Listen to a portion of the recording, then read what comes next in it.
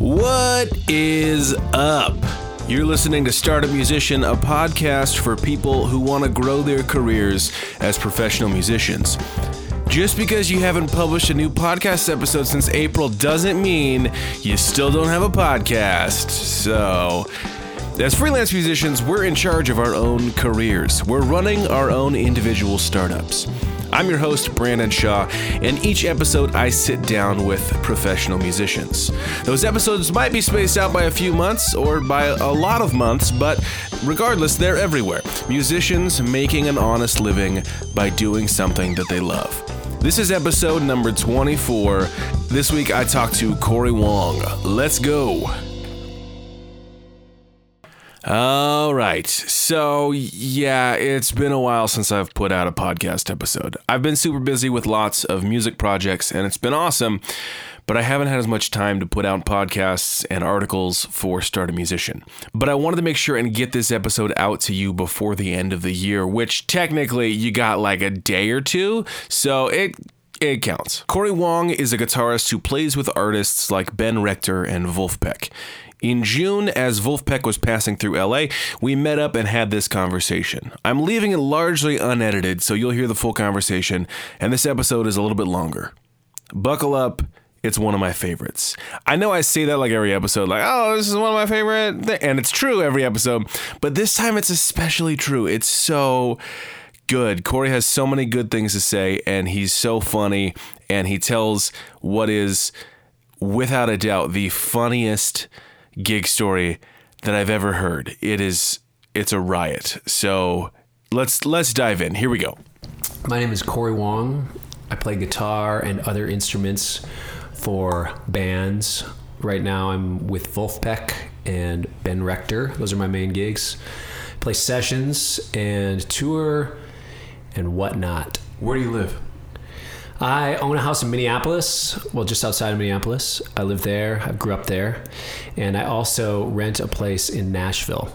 I split my time on and off between like being an even amount of time or depending on the season, if I'm on the road also, that sort of thing. Yeah. You say you grew up in Minneapolis? Yeah. Did you grow up doing music in Minneapolis? Kind of. I started playing music in 7th grade and immediately was in a punk rock band. Of course. That was my catalyst for doing anything in music. And my dad was a huge music head, like super into like Weather Report, Hendrix, all the weird stuff like Mahavishnu Orchestra, like stuff that was weird to me at the time. That anything that wasn't Blink-182 or Green Day, you know.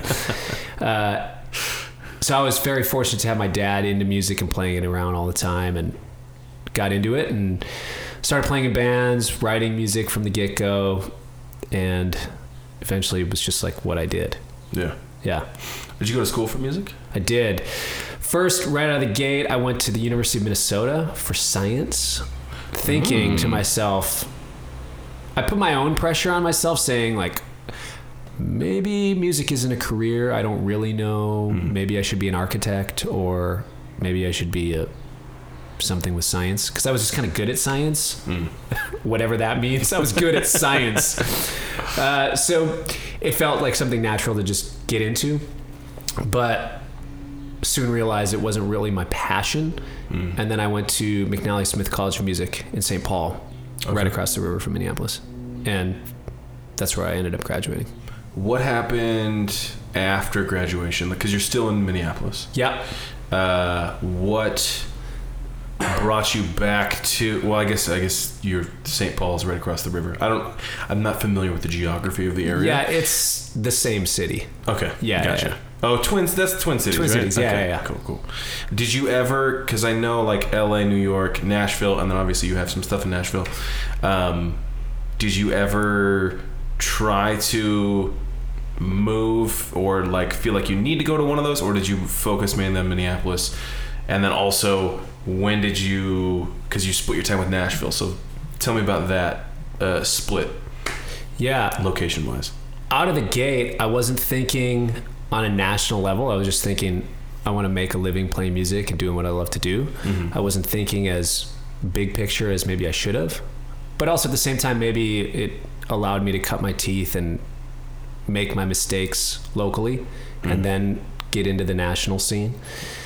So I started doing the Nashville thing 4 years ago, something like that. So, you know, a couple years out of college.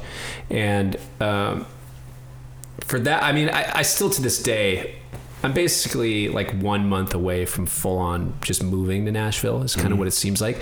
Because at this point I work in Nashville and not really much in Minneapolis. Because most of the stuff that I'm doing is just based out of there. And I work in Minneapolis doing a lot of recording and writing and that sort of stuff. I do a lot of remote sessions, but I can't quite pull the trigger to move to Nashville. Like my wife's family is all based out of Minneapolis. So we have our support system, all of our friends and family are there. And if I'm touring all the time out of Nashville, it's basically the scenario would be, all right, we're moving to Nashville.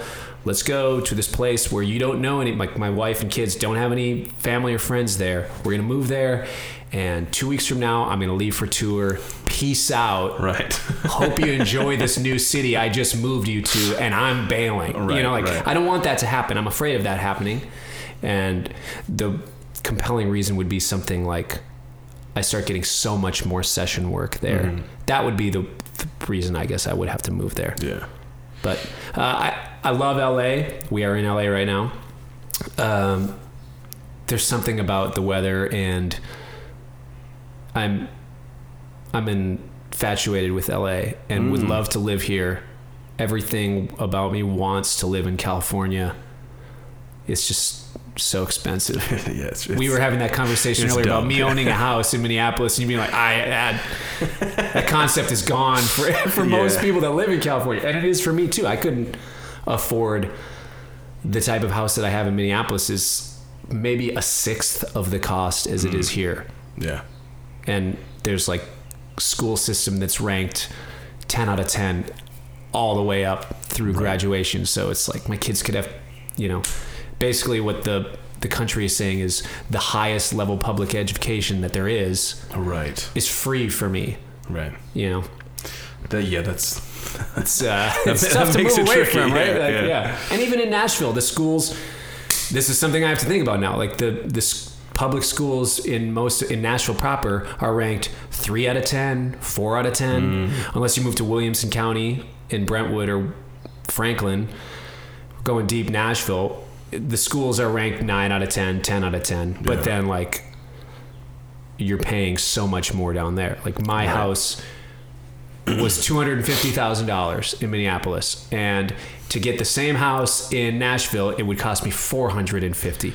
And here that would be like 6.5 mil. Yeah, because I have a yard. Who has a yard and a basement? Exactly. Yeah. Oh, how far is Nashville from Minneapolis? 13 hours. Wow. Or the entire Serial podcast. Yeah. Well, as far as the drive. That Speaking was the first from experience. Yeah. Serial season 1 brought me all the way down to Nashville one drive. That's an intense drive then. Wow. Yeah. I mean, listening to Serial on the way. Yeah. That's intense. And actually, it's not the safest thing to drive 13 hours by yourself, but I've learned to kind of enjoy it in a weird sadistic way or something. I don't know.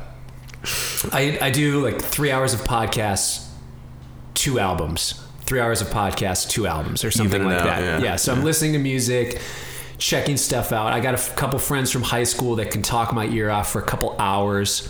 So like when I need to catch up with somebody, it's like pop the earphones in Time to make some calls. And make some calls, you know, and it's great because it's that sort of thing makes the drive fairly easy to do. Yeah. Yeah. You said you have been doing the Nashville thing for like 4 years? Yep. How did you initially make that jump into the, like kind of the Nashville scene? I was playing for a little bit with this country singer Brian White, and great friend of mine, awesome songwriter, and I was doing some gigs with him. We did the country music cruise, which I'm not familiar. Please elaborate. I wasn't either. It was just it's like one of those music cruises where it's a bunch of country artists, people there to see country music. So it was my first country gig, and one of my only. I guess I've done a few. But I met people on that boat and ended up getting, like, they saw me play with Brian and said, oh, you're a great guitar player. Can you do these gigs? We need a guy for this. Or, hey, I play with this band and we need somebody for this. And eventually I was just starting to get called for stuff down there. And in some cases, it was just like, do you live here? Will you just pretend that you live here so I don't have to fly you here? Like, guys would just say, like, hey, I can't fly you down, but will you do the gig? It's like, yeah, sure, whatever. Yeah. I'll figure I work the miles game with the credit cards. I'm the airline miles guy. Yeah. I actually would consider starting my own podcast regarding that. Really? Yeah, it's another passion. Credit card airline miles game. Huge for working musicians. I can fly basically anywhere and it's like nothing. It cost me $11 to fly anywhere because of like fees or whatever. So that being said, because I just use points. So I would fly down to Nashville a bunch or sometimes drive. And eventually started playing in the CCM world. I was playing with this guy, Brandon Heath, who's a CCM guy in the C-Rock world, and then starting to play with more artists there and that thing. And that's when I started being down there like 10 days a month, something like that. And got a room at my friend's house who lived there and started storing my gear there, started leaving my van there. I would just leave my car there. And and from there on, it's just kind of built more and more. Yeah. And the other guy I play for, Ben Rector, is based out of Nashville. So we rehearsed there, tour out of there, that sort of thing. Did you get tell me how you got on the Ben Rector gig? Was that from being around in Nashville? That actually was a Minneapolis connection. My friend Steve Gould is a drummer. He was playing with Ben. They were a 4-piece band, and Ben said he wanted another guy. And I think he just asked everybody, like, give me some options. Who should the 5th guy be? And Steve recommended me. Ben saw some videos of me playing on YouTube and saw a video of me playing with Vulfpeck. Liked what I was doing. Called me via FaceTime. Well, he sent me an email like, hey, my name is Ben. I'm doing this tour. Steve recommended you. I'm wondering, blah, blah, blah. It's like 30 shows or something. I'm wondering if you're available these dates. And I, transparently just didn't know who he was. Like I had heard his name because I knew that Steve was playing with him. Steve maybe posted online or something, hey, I'm playing with this Ben Rector guy. And I had no idea what I was in for. I didn't know, like, hey, is it a bus tour? Who is it? Like, are we going to be in a van? Whatever. Right. And then we FaceTimed. I looked him up on Spotify. It's like, oh, this dude's legit. Yeah. This guy's great. And he's got great music. We did a FaceTime interview and he hired me. And that was it. Nice. There was no real like audition or anything. It was just videos of you and then talking. Yeah. Got to have your YouTube game together, man. People can find you. So it's funny, but that is totally the way of the world now. Like even when people are asking me like, hey, who would you recommend? I'll recommend somebody and then tell them to check out some videos online. Yeah. The combination of my recommendation plus the YouTube thing is kind of good enough as an audition for most things nowadays. I've auditioned twice in my life and not gotten either gig. Both of them were like a personality thing though. Like I'm a smiley, happy person, and these were like these 90s grunge bands. And I just didn't quite fit in. Yeah. It was great musically, fit in awesome. It was cool, but like the guys that they got were the right guys. I wasn't the right guy for those gigs. Right. Yeah. How did you get connected with Vulfpeck? I was playing at Bunkers in Minneapolis, which is like this funk jam thing, Dr. Mambo's Combo. The guitar player for that was having shoulder surgery. This band has been playing for like 30 years. It's like a bunch of Prince cats, like New Power Generation guys, like Michael Bland and Sonny Thompson. Michael has been kind of like a musical mentor to me for years. He's really like where I started school for pop music. and playing like gigs, getting your stuff together to be ready for any like national level thing. He really whooped me into shape in the best way possible. So I was playing with those guys. The guitar player had shoulder surgery. I came in originally just to play for like 6 months or something when he was out. And the Vulf guys were on tour with Darren Criss or something, and they were in town. We had a bunch of mutual friends. After their gig, they came to see Dr. Mambo's combo where I was playing. And I saw these guys in the audience like freaking out that, you know, we're loving the music. You can kind of, you know, you can tell who musicians are in the crowd. Like if you're playing a gig and you see dudes that are like, they have this certain way that they watch people, the way that they're, you know, I don't know. I can always just tell where there's musicians in the crowd, whatever. And they're my age, and I was like, oh, who are these guys?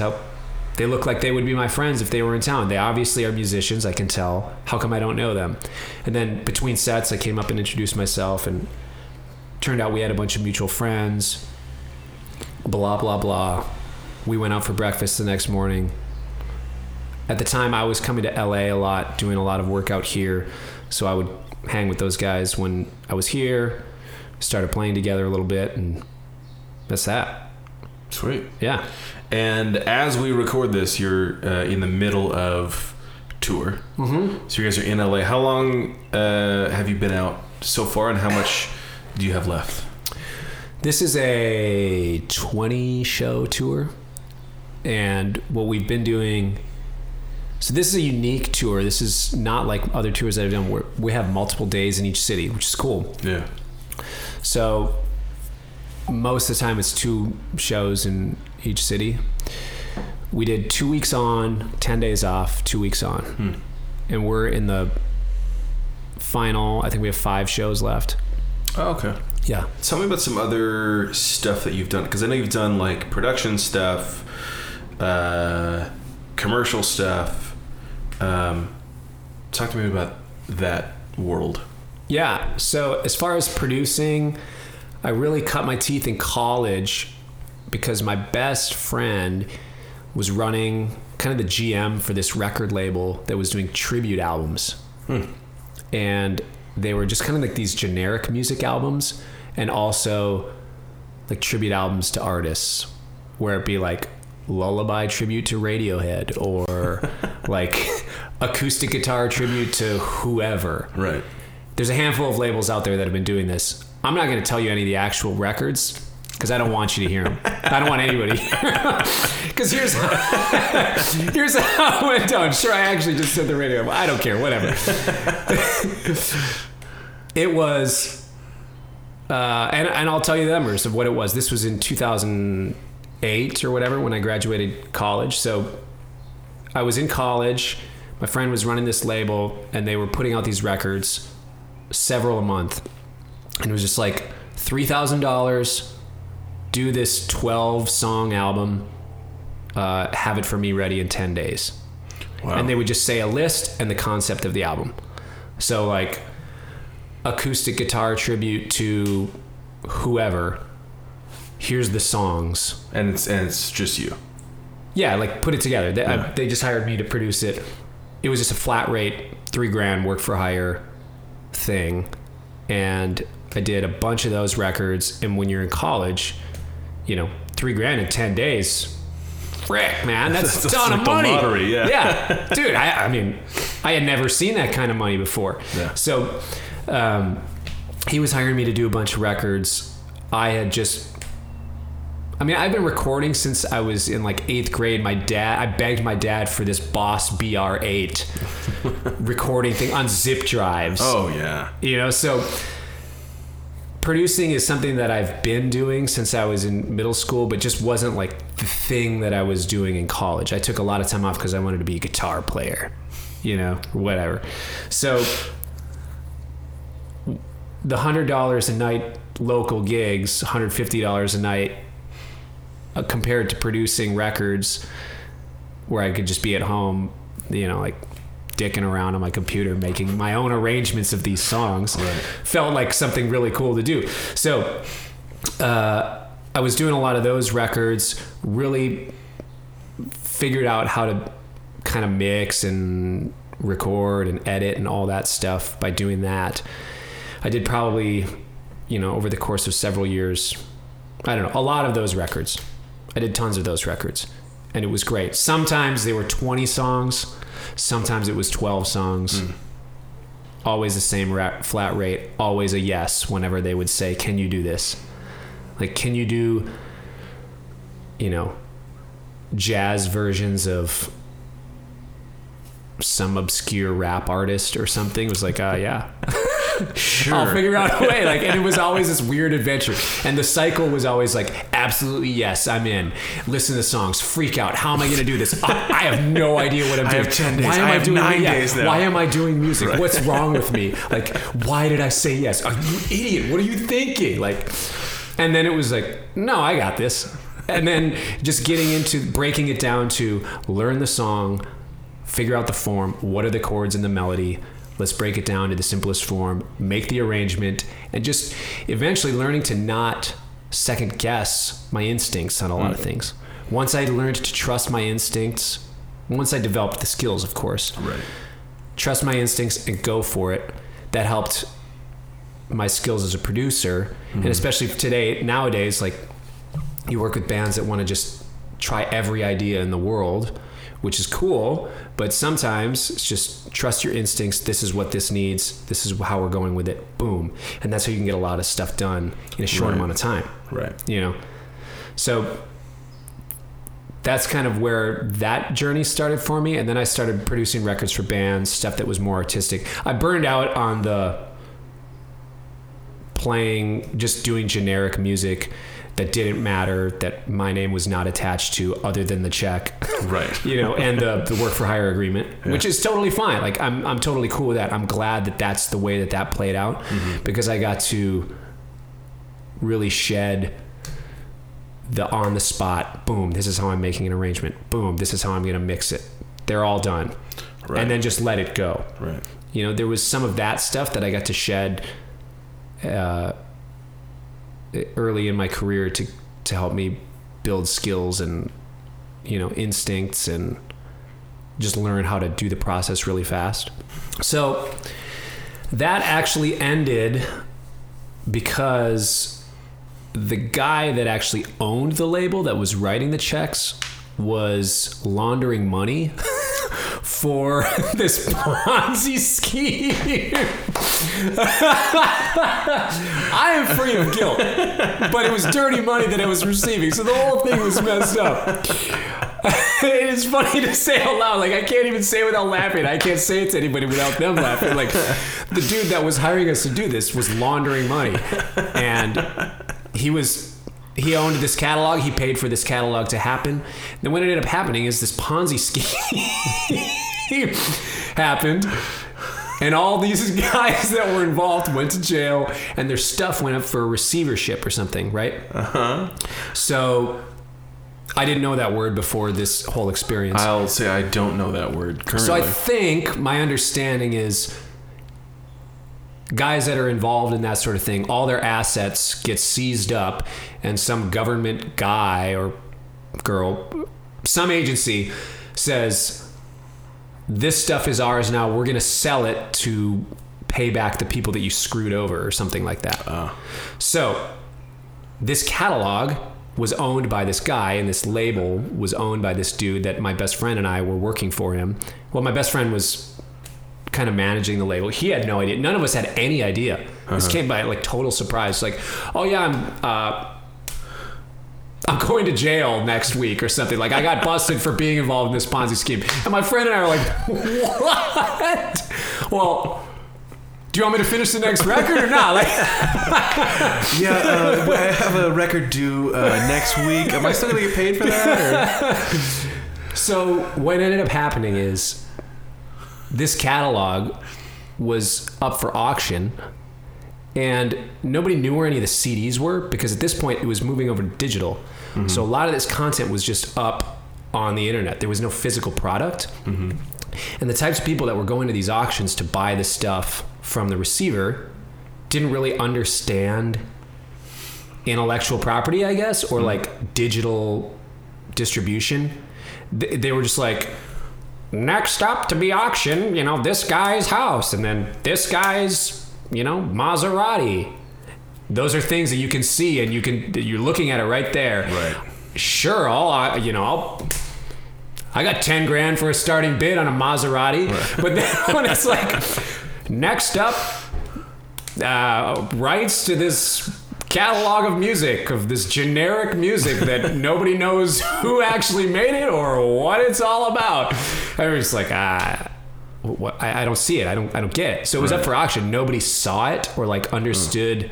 So it actually didn't even get sold. Oh. So what ended up happening is my friend who was working for the label communicated with the receiver, and we bought the catalog for like nothing because nobody would buy it. Yeah. Nobody knew what it was. Right. Nobody even knew that it existed. Like it was online at iTunes. It was, being distributed through whoever, I don't know. One of the big, it wasn't like TuneCore or anything because it was all cover songs for the most part. And like generic Irish music for St. Paddy's Day, right. like that sort of thing. So we ended up buying this catalog, and we've owned this catalog ever since. And, it made an okay amount of money for, a handful of years. We've more than made our money back. And now it makes, a few $100 a month for us. And it's cool. Yeah. And it's just dwindling more and more. And the catalog's worth less and less now. Yeah. But it's totally fine. Like we made our money back. And And I'm not going to tell anybody any of the records that it is. They're just, they might end up finding it at some point. It won't even sound like me. Yeah. I'd be embarrassed. I'd be fully embarrassed. Actually, one of the artists that I did one of their songs, there was an interview asking about this record that I did there's like, hey, I heard that there's this tribute album of you, and they played it for him. They're like, oh, that's interesting. And you're like, oh, that's me. And my dad saw the interview. But the thing is, at the time I was living at home, cutting this record in my room at my dad's house. He's like, hey, that record that you were doing last week, a few months ago, there was an interview with this dude on Kimmel, and they played the song for him. He's in a hotel room in San Francisco calling me like, turn on Kimmel right now. They're playing the song. I was like, no, Dad, don't tell anybody. That's amazing. I mean, it was all legit, but it's just the music. I'm not proud of my performances or arrangements. Right. Like I said, if it's like 20 songs in 10 days, right, you just go. Yeah. How many songs are in that catalog? Probably 1,500, 1,700. Oh my gosh. And how much of that is you? Probably 600, 700 of those songs. Oh my gosh. Yeah. That is insane. That's so much music. Dude, it's a ton of music. Wow. And not only that, it's a ton of bad music. And not even that, it's a ton of bad music that I recorded. It's this, but you know what? I'm equally, I'm equally proud of it because it was part of my journey. It's part of what helped me learn so much of what I know today. Yeah. There are some arrangements in there. There's like a few songs that are like, oh man, I just tested out this stuff. It was like a testing ground too for harmonic stuff for arranging. Here's this melody of this song. Well, what if I reharm it this way? Or what if we do this? And then I would figure out stuff that would work. Yeah. And it was most of the time just like, I'll try this thing. And then that would just be what it is because there's so little time to actually do stuff that it was great because I could figure that out. Yeah. And now it's just, pay the mechanicals. Well, somebody else, the distributor handles pay the mechanical royalties. I haven't had to deal with that. So as far as business side, if you're recording cover songs, you need to pay the writers, know. So obviously we don't own the publishing on those songs. Some of them, if they're public domain, you get the writer's share or whatever. So there was one record that was acoustic Christmas something where I was the arranger And in the case where it's public domain, I'm the writer. Right. So, another numbers thing with that record, there was an acoustic guitar version of First Noel or something that I did that got put on some Pandora Christmas playlist. Wow. And I didn't know about it until I saw my ASCAP statement, and it was like 725,000 plays on Pandora. I was like, dope, sick. And it's like, I see the check, and it was $12.35 or something. It's like, man, I'm still ordering from the left side of the menu at Jimmy John's with that kind of money, but whatever. I mean, I don't know what to think about it. Like, for me, I didn't grow up making 9.1 cents per whatever as a writer. Like, I know right now there's a lot of money for streaming and money versus blah, blah, blah as a writer, owning the masters, that kind of stuff. I didn't grow up with anything other than what I know now. So when I see 725,000 plays and I see $12, that's just what I know. Right. The numbers are kind of weird because I don't even know that I could buy 725,000 blades of grass at Home Depot for $12, So right. What are these plays worth? What is this music worth that I made? I don't really know, but I try not to get into that because I know there's people that think about it a lot more than I do, and I just know that I'm happy to make a living playing music. And I'm happy that there's people out there fighting on our behalf to just make sure that it's fair. Yeah. That's cool. That's all. I just hope that it's fair. Right now I'm just gonna keep working and doing my thing. And for my music, it's best when I put it on Bandcamp because Bandcamp is just direct to artists. Right. Outside of maybe PayPal fees or something? Yeah. How does that work? I think it's like, I forget the way they calculate it, but I think it's like 10 or 15%, but it's like per $10 or something like that. Sure. I'll have to look that up, but yeah. Bandcamp's been my favorite as far as my record because first off, the album's up for like suggested $6 or something, and some people just give me $10. Some people just pay the $6, and that's totally cool. But also, you get their email, so who the person, like you get some contact info. Right. For more than email just list. Like this person streamed it. Yeah, and this person actively likes my music because they bought it.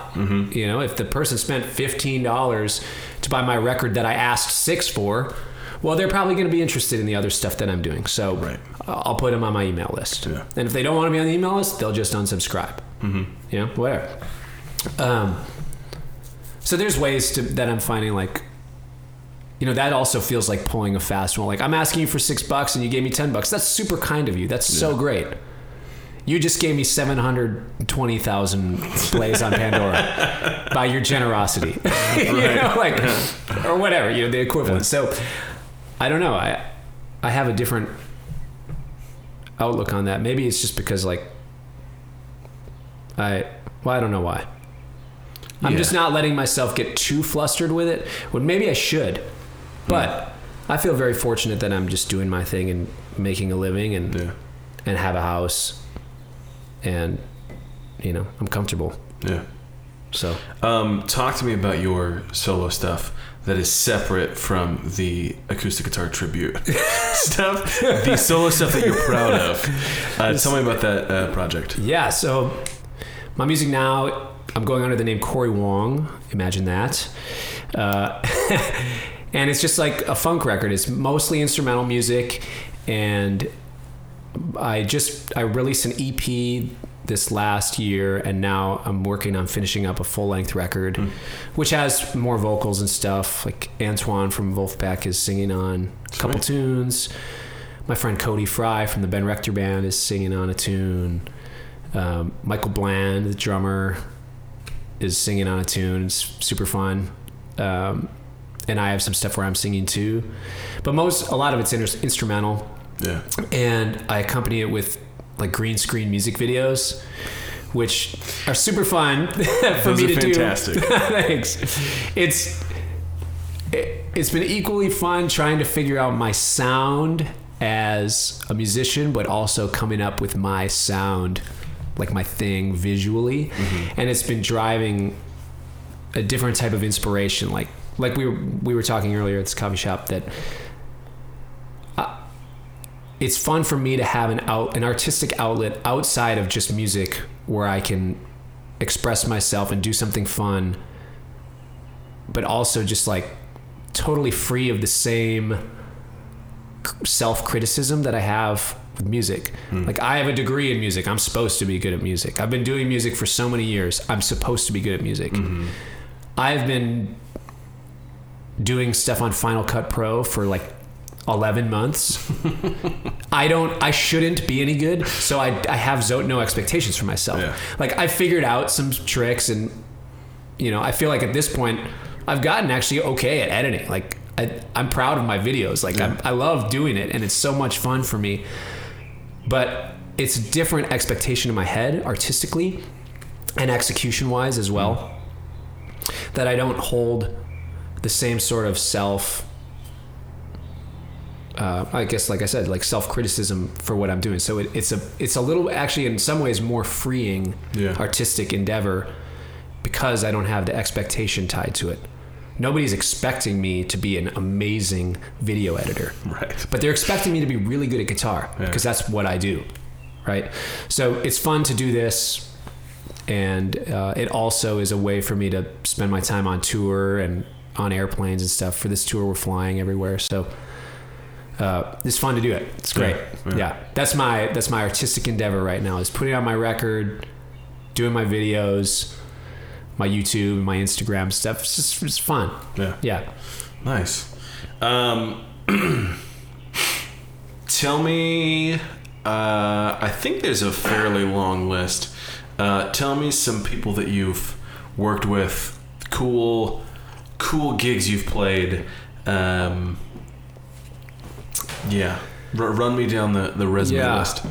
Well, I'm having a ton of fun playing with Vulfpeck. This is like a dream come true. This is a blast. These guys are so much fun to play with, and just getting to do my thing and playing my sound. I think it's fun when you can at some point develop your own sound and your own voice on your instrument.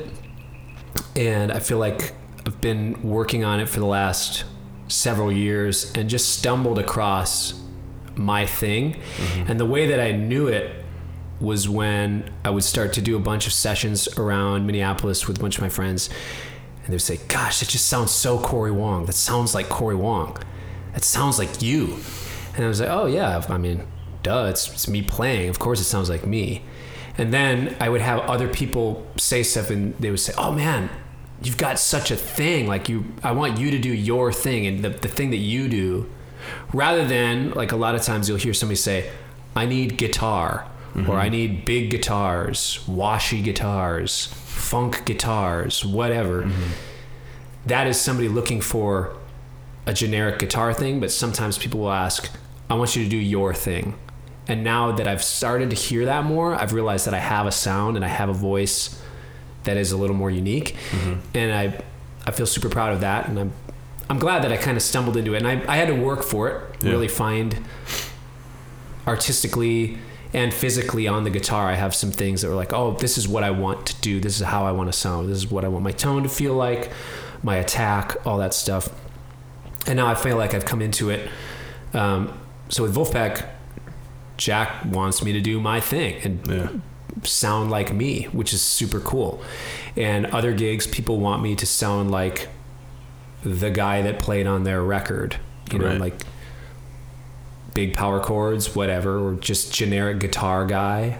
That's totally fine too. And I'll get hired to do that kind of stuff because somebody will say, hey man, I'm looking for a guitar player. I need somebody who can execute, somebody who will learn the parts, come in, be a pro, have the tones right, have the sound together, show up prepared. And then on day one of rehearsal, I just play the thing down exactly as is. That's totally cool. But there's a different expectation and a different personal buy-in when you can be yourself within something. And what I've started to do most of the gigs that I'm getting called for now are more of, they want me to be me rather than just generic guitar guy. So that's kind of cool. Yeah. Because I can play the parts off their record, but kind of do it in the way that I would do it. Right. Like with Ben Rector, Ben is a very particular artist. He has a strong vision of what he wants. He's an incredible musician and writer and has great vision. So he, as a leader, allows us, well, he sets up the climate for us to learn everything as is, but then gives us freedom to, like, here's the playground, play in it. Like, here's the fences, here's where the fence is, or what, I don't know, maybe that's a bad analogy, but no, I get for you. all of us to be able to serve, to play a part that serves the same purpose as what was on the record. And in some cases, obviously, if it's a hook, you're playing the hook. Right. And do your thing within that. That's kind of the lane that I like to do in the pop world. Yeah. Is to have somebody who lets us have a little bit of freedom rather than the exact thing that's, I mean, I like doing that too, because it's an execution exercise. Yeah. You know, and a brain, like a self-control thing. But playing those sort of gigs where you get to do your own thing along with playing the specific part just feels, you know, like I said, like a little more personal buy-in and personal investment in what's happening. Right. You know, cool artists that I've played for right now, being with Vulfpeck is a blast. Super fun to play with. Great friends. Ben Rector Band are some of my best friends. It's been fun to tour with them for the last few years also. I did a lot of stuff in the CCM world, like with Brandon Heath, Jason Gray, this band Loving the Outcome, Nicole Nordeman. So in that world, I did a lot of that. I played on the new Mandisa record, which is super cool. That one, the producer was in a lot of cases just told me to do my thing. And I was surprised at some of the guitar stuff that they kept in. Oh yeah. Because I took I knew I was taking a couple risks on I don't know if I'm going to send this to him if he's going to like it. Yeah. But he was like, dude, I can't believe you did it. That's so cool. Nope, nobody else in Nashville is doing that. And then he would send me 12 other songs. So that's what kind of tipped me off. Yeah, why don't I just do my thing? And if people don't like it, I don't know. They'll get whoever else. Yeah. Yeah. That's kind of what led me to that part of what reassured me in that journey. Yeah. This guy Dave Barnes is another guy out of Nashville that I have played with. I'm going to record with him next month. Great artist, songwriter. And my craziest gig ever was this gig I did. I was playing with Gene Simmons. So this is a few years ago. Gene Simmons from Kiss. And there was this insane scenario that did not feel real, doesn't feel real, but I assure you that it is. So I got called to do this thing, this event, this medical missions thing. Starkey Hearing Foundation does cochlear implants and hearing aids, that sort of stuff. And they were holding this big gala, and the main entertainment was Katy Perry and Gene Simmons right before her, which in general, story over, that's it, right? Okay, no, the story's not over. The keynote speakers for this event are George W. Bush, Hillary Clinton, Bill Clinton, and Tony Blair. Right? This thing is insane. What year is this? This is, I don't know, 3 years ago. Okay. So, again, the story could be over here, but no. Okay, it's Katy Perry, the headliner, Gene Simmons playing right before her. Intermingled in this thing is George W. Bush speaking, Tony Blair speaking, super inspiring. He had this inspiring message. It was great. Hillary Clinton, Bill Clinton. This is pre-election. This is a few years ago, right? Yeah. Nobody knew whether she was running for office or whatever. And I think she even hinted something. So I think she actually said she wasn't running or something. I don't remember, whatever. So we're at this event and we show up to sound check. I had not met Gene yet at the time because I got hired in through his MD or whatever, or the guy who was MD. And I show up, I got my Les Paul, got to have your rock guitar, the black Les Paul, and get to rehearsal. I had everything learned note for note. I figure, that's what he's going to want. And then if I need to do my thing, whatever, I'll do my thing. I don't think Gene Simmons wants to hear Cory Wong's sound on his songs. Like, yeah, that's one of those times where you just need to exercise a little bit of judgment and say, like, no, he's not looking for what I do. He needs some rock guitar, right? So show up at the rehearsal. He's like, kid, come over here. You sound great. He's like, during the solo, I need you to run over to me. He goes, first off, are you wireless? Yeah. I have my wireless rig, fortunately. I actually, it's just like part of my rig that I bring everywhere. So I kind of always have it with me. Are you wireless? Yeah. Great. Right before 4 bars before your solo, I need you to run out to me. I'm going to be center stage. And there was like a thrust. He's like, I need you to go out to the front, like this thing that goes out kind of into the crowd, not a catwalk, but just like a miniature thing that just goes out. Part of the stage. Yeah. She's like, I need you to run over to me, but I need you to do like the Chuck Berry duck walk, like the that thing. So I got 4 bars where I'm bolting a duck walk, playing this guitar part over to Gene, centered stage, front and center. And he's like, all right, I want you to go out on the thrust during the solo and play the solo. And we got some steps. Like, I got these things that I went, because he wasn't playing bass, he was just singing. There was a bass player for the gig. So it's during what's that, Rock and Roll All Night, Party Every Day, or whatever that song is called. So I go out there right before the solo. He's like, we got steps, there's some like stuff that I want you to do with me, showbiz stuff, right? So I do the duck walk over there. He's showing me the steps he wants to do, and he's like, the last 4 bars of the solo, the last part of the solo, we're going to just do some other stuff. Like, I'll talk to you on the, like, I'll yell it in your ear what I want you to do. Like, okay, sure, whatever. So we get to the gig.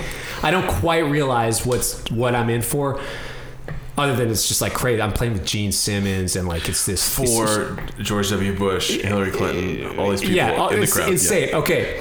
So, and then I hear about all these other people are there because it's like this, highbrow event. Not to mention, Gene and I are both in tuxedos. Right? Like, Gene Simmons in a tuxedo, story over. Playing with Gene Simmons in a tuxedo, story over. You're like, there's just so many things that are just funny right there. So then, we get to the gig at night. Our time is up to go play. For this song, do the thing, duck walk over to him, do the Chuck Berry. And I'm looking out, and in the front row, okay, so like, it's this huge event center thing. Huge, it's great. Front and center, head table. I mean, it is literally George W. Bush, his wife, is it Laura or Barbara? Laura, which is Laura. I think Laura, yeah. Yeah, okay.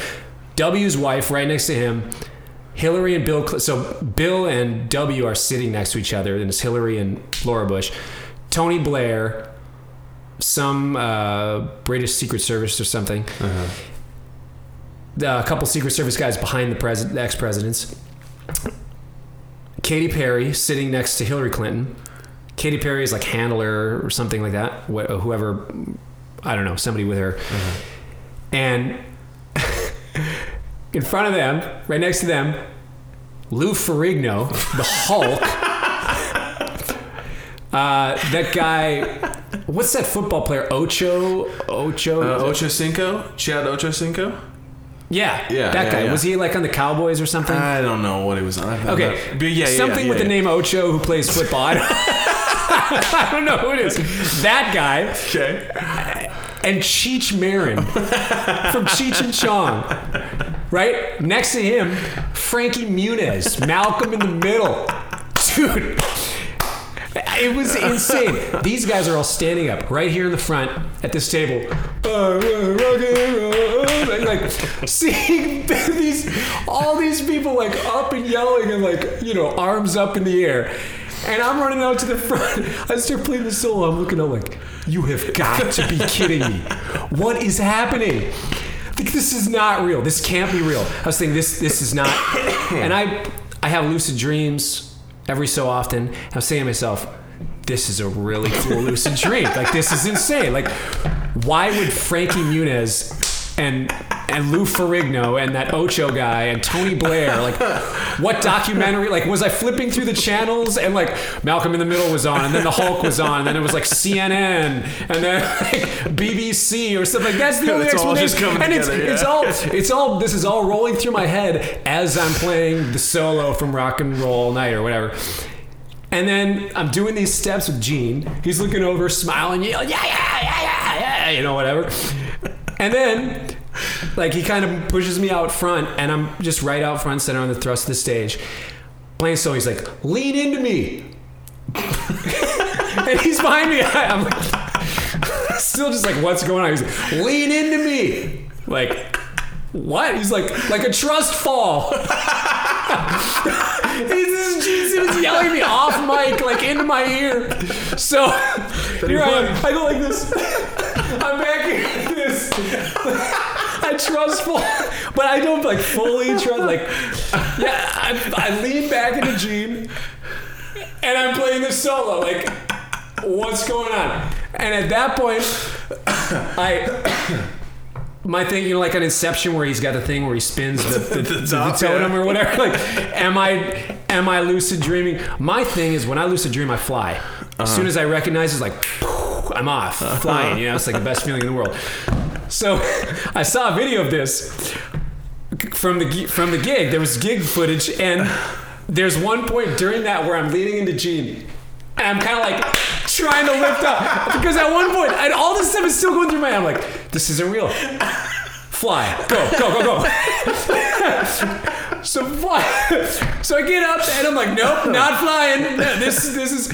And then Gene Simmons takes his sunglasses off, puts them on my face, upside down on my eyes, as I'm leaning into him, and he's giving up the rock side, like, yeah, and then he's like singing, solo's done, he like boots me over to the side of the stage, and it's like, oh, wow, whoa, what was that? I look over at the MD, and he's just got this look on his face, like, I don't know, bro. I like, and I just have this dumbfounded, like, hilarious, like, look on my face.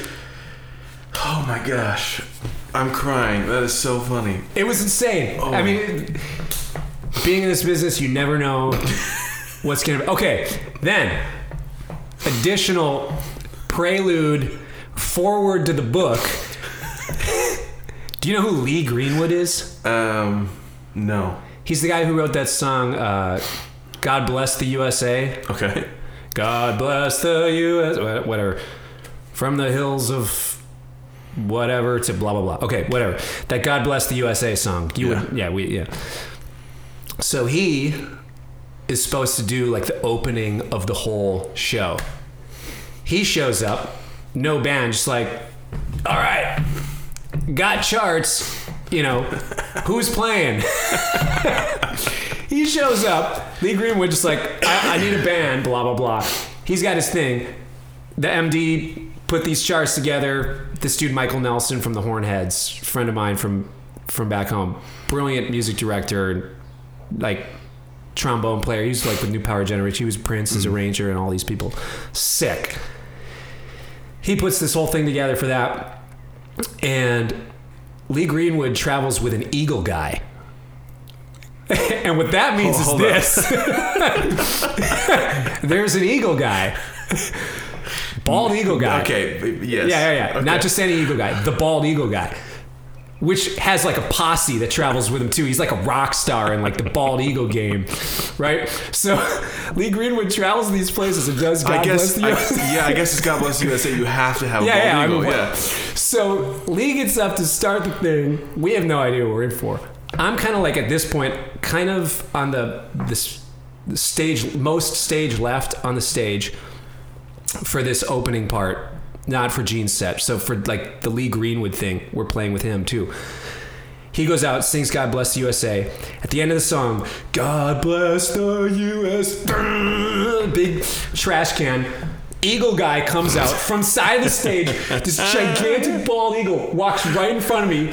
Like the guy's walking like, you know, like this eagle comes out. Boom! He releases the eagle. Indoors, right? We're indoors. Eagles flying around. flying around this building. Lights are going. Lights go dark. Boom! Spotlight on the back wall. There's an American flag up on this like huge thing. Eagle guy number 2, like assistant Eagle guy, is behind the American flag. As soon as the spotlight hits it, you see this fist go up in the air. The Eagle lands on top of the American flag. It's like the most epic, like, wow, what? What just happened? Oh. And that's what kicks off this whole night. Like, this is before the speeches. This is before Gene and Katy Perry. Like, think about that, dude. It was the most insane thing ever. Like, it was... how do these events exist? I mean, how do you pull that off? Well, you know, when you're the number 1 Eagle guy in America, yeah, you've got to. Yeah, dude. That's amazing.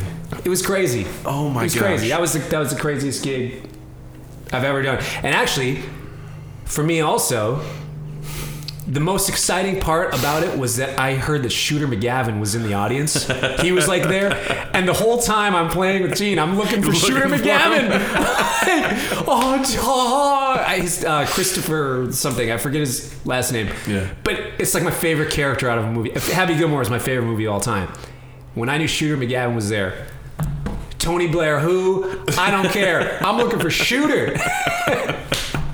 Did you ever find him? By the time we got done playing, I think he was MIA. I think he maybe left or something. And by the time I got out of backstage, but the night was just too much for him. He couldn't. Yeah, he couldn't hang. Yeah, I don't know. That's amazing. Yeah. So Shooter, if you're out there, hit me up. If you're listening to start a musician, if you're looking to start a career as a musician, Shooter, hit me up, man. Hit me up. Oh my goodness. Start a band. What advice would you give to a younger musician trying to get their career going?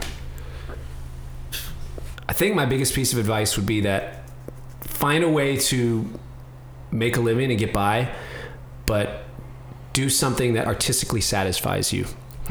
Because in the end, I think you're going to feel better having something that you can point to and say, that's me. That's something I did that I'm very proud of. This is something that I spent my time on, and I was a good steward with my gifts and my resources, my friendships, my relationships, skills, all that stuff. Rather than just saying, I did that gig because I made $300. Mm-hmm. You know, like $300 gigs are going to come and go.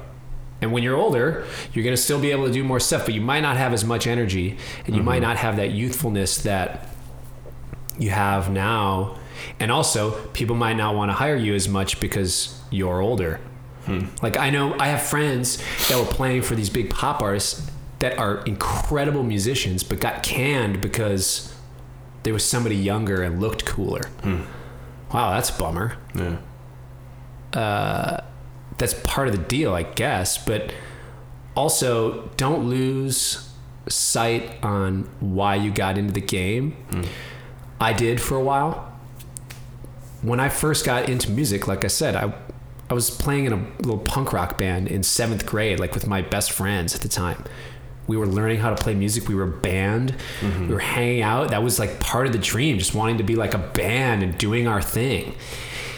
And somewhere along the line, I lost some of that and was just like working guitar player guy, which I think is important to do, but not totally lose the vision of, like, when you're a kid, you don't dream about, oh man, someday I'm going to grow up and I'm going to play Canon and D at this person's, you know, some random person's wedding. Right. You know? Sure, I'll play classical guitar at your wedding. But it's not like that's what I dreamed about doing, you know, like make a quick $500 or whatever in the afternoon. Yeah. Like a lot of ceremony gigs, you know, $300 to $800 or $1,000 depending on the type of wedding. Doing what you do, But I mean, that's great. That's awesome. And some people, that's a noble thing to do. But I think I lost sight of the artistic endeavor at some point and then had to kind of rein it back in. I was thinking, man, I want to start a family. I want to have a house. I want to have a car. I don't want to have to like think about how I'm going to get groceries and that kind of stuff. And then, you know, just taking whatever gigs and not allowing and scheduling time for myself to do my own artistic endeavors. That was something that I think set me back by a few years. So I'm on the other side of the hill now of kind of coming back around to it and feeling really good. And especially like being part of a community and part of a crew where everybody's building each other up. Yeah. Like the Vulf community, Vulfpeck guys, we're all always talking about music, always talking about the industry, always talking about like the thing and helping each other out and like musically being involved in each other's projects and stuff is super fun and super cool. That it's a community building thing rather than just like a transaction, a musical transaction. And I think for a while, a lot of my friends too that I went to college with got caught up in the musical transaction rather than the pursuit of an artistic thing, statement, whatever. If you could give advice to your 18-year-old self, what would you tell yourself? Go for it.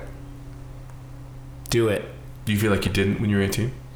I went to school for science when I was 18. Right. Like something within me held back. In some ways, maybe it was a good thing because it was almost like a rubber band thing or like a slingshot thing where it was like, I can't do it. And then like it released and I sprang forward and I totally dove in. But by the time I decided to do music, it was just like, I was all the way in. This is what I was made to do. This is my calling. I'm in. And I haven't looked back a second since. Never have I thought, oh man, maybe I should get a job at Wells Fargo, or anything like that or something, like there's never been an ounce of doubt since then. I think because there was the time of, there was a couple years of figuring out like, should I do this? Yeah. And just all signs pointing towards yes.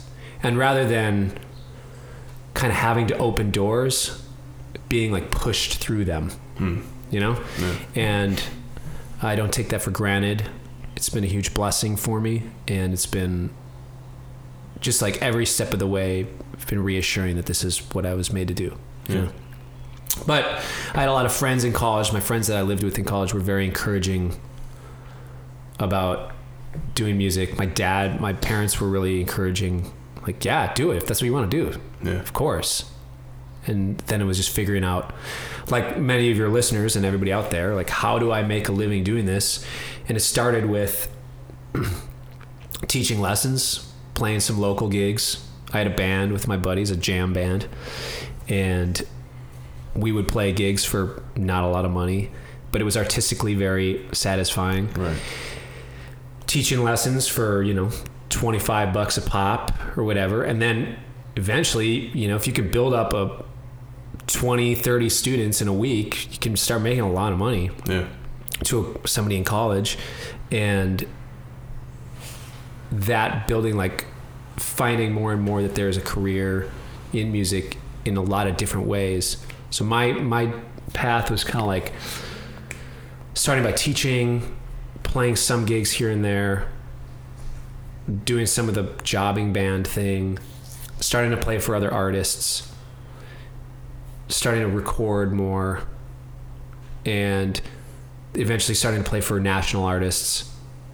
Then those artists really liked what I did live, so then I would start to record for them on their records, playing for more national artists, that sort of thing. And then, I haven't taken a look, I haven't analyzed the numbers, how they compare, but like in Nashville, kind of starting show rate for younger dudes, it's like $250 a show or something with an artist, like a touring act. And then the kids out of Belmont, let's see if we can get somebody for $250 a gig for this tour. And then guys with more experience are more in like the 350 range.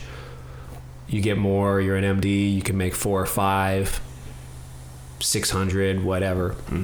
Like, so I don't know, like I think figuring out, not focusing on the numbers, but focusing on what's going to satisfy you has always been like the thing for me. I just want to be treated fairly. And I think that's an important thing for people, is just allow yourself to be treated fairly and call it out when you're not. I think that's okay. I mean, do it in a diplomatic way, but just say like, hey man, I don't feel like this is really fair right now. And if that's how you really feel, then maybe you just quit or ask for more. You know, and that's okay. I think that's part of the deal. That's something that I've realized in a lot of situations, that you can, in every other business, you negotiate stuff, and people talk about numbers. Like you look online, manufacturing engineer, starting salary, whatever, or like all these things, you look it up online, but it's hard for us to know. So the more you can talk within your community, talk to guys that are doing it and find out, oh yeah, if I teach, I could do this sort of thing and I could be home. So I wouldn't have to tour. If I'm touring, I could, loosely make this much money, but it's all just in these couple months, and then there's no time and I'm away from home. Maybe my ideal setup is just teaching and playing local gigs, and then I'm always home. Right. And that sort of thing. So there's a lot of those things that go into balance. Is one better than the other? I don't know. I think it's something that you have to analyze for yourself. What's gonna feel like the right move for you. Yeah. For some people, it isn't touring nationally or whatever, because that can be really stressful and hard on people. Like, it's tough on the road a lot of times. It's great. We get to do a lot of fun stuff and play fun shows, but it is a lot of hard work. Yeah. So that balance is not for everybody, and I'm away from home a lot. That's just part of the deal. That's what we signed up for. So that's what it is. And I've figured out a way, my family, we figured out a way to balance that. But for some people, we wouldn't be able to make that work. So I'm going to do gigs around town, do sessions around town, teach at a college or teach lessons privately. That's totally cool. And there's nothing, in my eyes, it's not like one is better or worse than the other. It's just like what works for you, So for people that are teaching, playing local gigs, it's not always better to start touring and doing whatever. In a lot of cases it is. And for me, I love what I do, and this is it for me, but it isn't for everybody. So I think, especially in today, like the social media thing where you see everybody's everything, who's you see all their stuff, all the good side of everybody on their social media feeds. Like, well, you don't see that we had these problems happen or this kind of stuff happen. And it's like, the gigs are awesome, and that's the stuff that you post, and you know, like all that stuff, it's great. But there is a lot of stuff that, one of my favorite things that I ever did was play at Red Rocks with Vulfpeck and Trey Anastasio, or Stasio. Why am I screwing that? We discussed this earlier. I don't. We'll let that slide. Trey is amazing, and it was one of the most fun things ever. But the thing that's the thing. Whatever. A lot of my friends are like, "Oh my gosh, that's so incredible! That's great," and it was great. It was incredible. The part that I didn't post is, man, I missed my daughter's kindergarten graduation that day, and what kindergarten graduation? It's fun. It's a cool thing. She got through her first year. I'm super proud of her, but it's something that I missed, and that's this other thing that is part of that. I'm not like devastated that I missed it, but it's like, oh man, it's a bummer. I wish I could have been there for her. Yeah. And it's those sort of things that you need to balance. How much time away? What kind of things are you missing? If I was teaching and playing local gigs, I wouldn't have missed that. Right. And there's other stuff that I'm going to miss that I wouldn't if I were home more. But this is what my family, this is what we signed up for. This is what I'm doing. This is part of my thing. That's just part of the reality. So I think I'm able to live with it because I don't feel remorse. I don't feel like, feel sorry for me about it. I don't. Like, that's just part of the deal.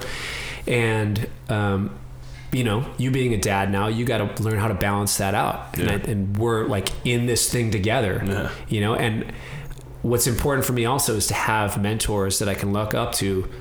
Like my friend Paul Peterson has been he's a bass player, MD, writer. He was touring with Steve Miller Band for years, playing with Prince, doing all kinds of stuff. And he's been a great resource. He has 2 daughters also. And it's like, Paul, what do I do? Mm-hmm. And he's like, man, it's a job. Your family is number one. Always let them know that. And there's so much like little advice. So sometimes just send me a text about something where it's like, oh man, I needed to hear that. Yeah. Or, guys that are just either a couple steps, few steps ahead of you, or just right ahead of you that you can go to and say, help me out. I'm kind of freaking out. It's like, oh, don't freak out. This is just do this. Yeah. And then having a support system around the entire thing is a great way to balance that. So I hope to be that for somebody else also down the line. Like, yeah, you missed this, but it's not the end of the world. You figure this out, blah, blah, blah, do this. When you're home, be home. Right. When you're not on the road, be home, be present. Something I'm figuring out. I'm still figuring this whole thing out. I don't have it all the way together, but it's in a cool spot. So it's great. It's working. Yeah. Yeah. Awesome. I'm going to text you for advice then. Good. Yeah, please do, man. I would love to keep the conversation going because you're going to have advice for me too. And it'll be back and forth. And yeah, that's just part of the deal, especially musicians with families. It's a different ballgame, but it totally can work. You just have to, everybody has to be in on it. Right. You're in a team together. Mm-hmm. Like you and your wife has to know what you're in for and what she's in for. And, that's a big thing. Yeah. Thank you so much. This has been really good and really, really fun. I was crying earlier with the Gene Simmons story. Well, thanks for having me, man. That's amazing. I think the moral is you never know what you're going to end up in. Just go for it. Man, just do it. Thank you again. Yeah, thanks for having me. You can find the show notes for today's episode at startupmusician.co/24. There you'll find links to Cory online. See a photo of Cory playing with Gene Simmons as he's trust falling back into him with the crooked sunglasses on. It's amazing. Thanks again to Cory. Also, special thanks to Andrew Reyes, who made the Startup Musician theme.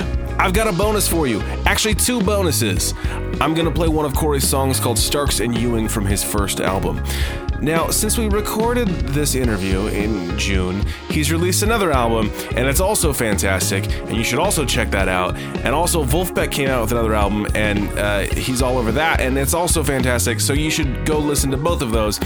But this song, Starks and Ewing, is from his first album, and it's awesome. And the extra bonus is after you hear the song, if you go to the show notes at startupmusician.co/24, you can download the chart for it. And it's not just like a whatever chart. Like, Cory actually made this chart, but it looks like you would buy it for like $15 from one of those chart-making websites. It's amazing. Anyway, let's listen to the song, then go get the chart, and then, put in some work working on it, because it's a really, really cool song.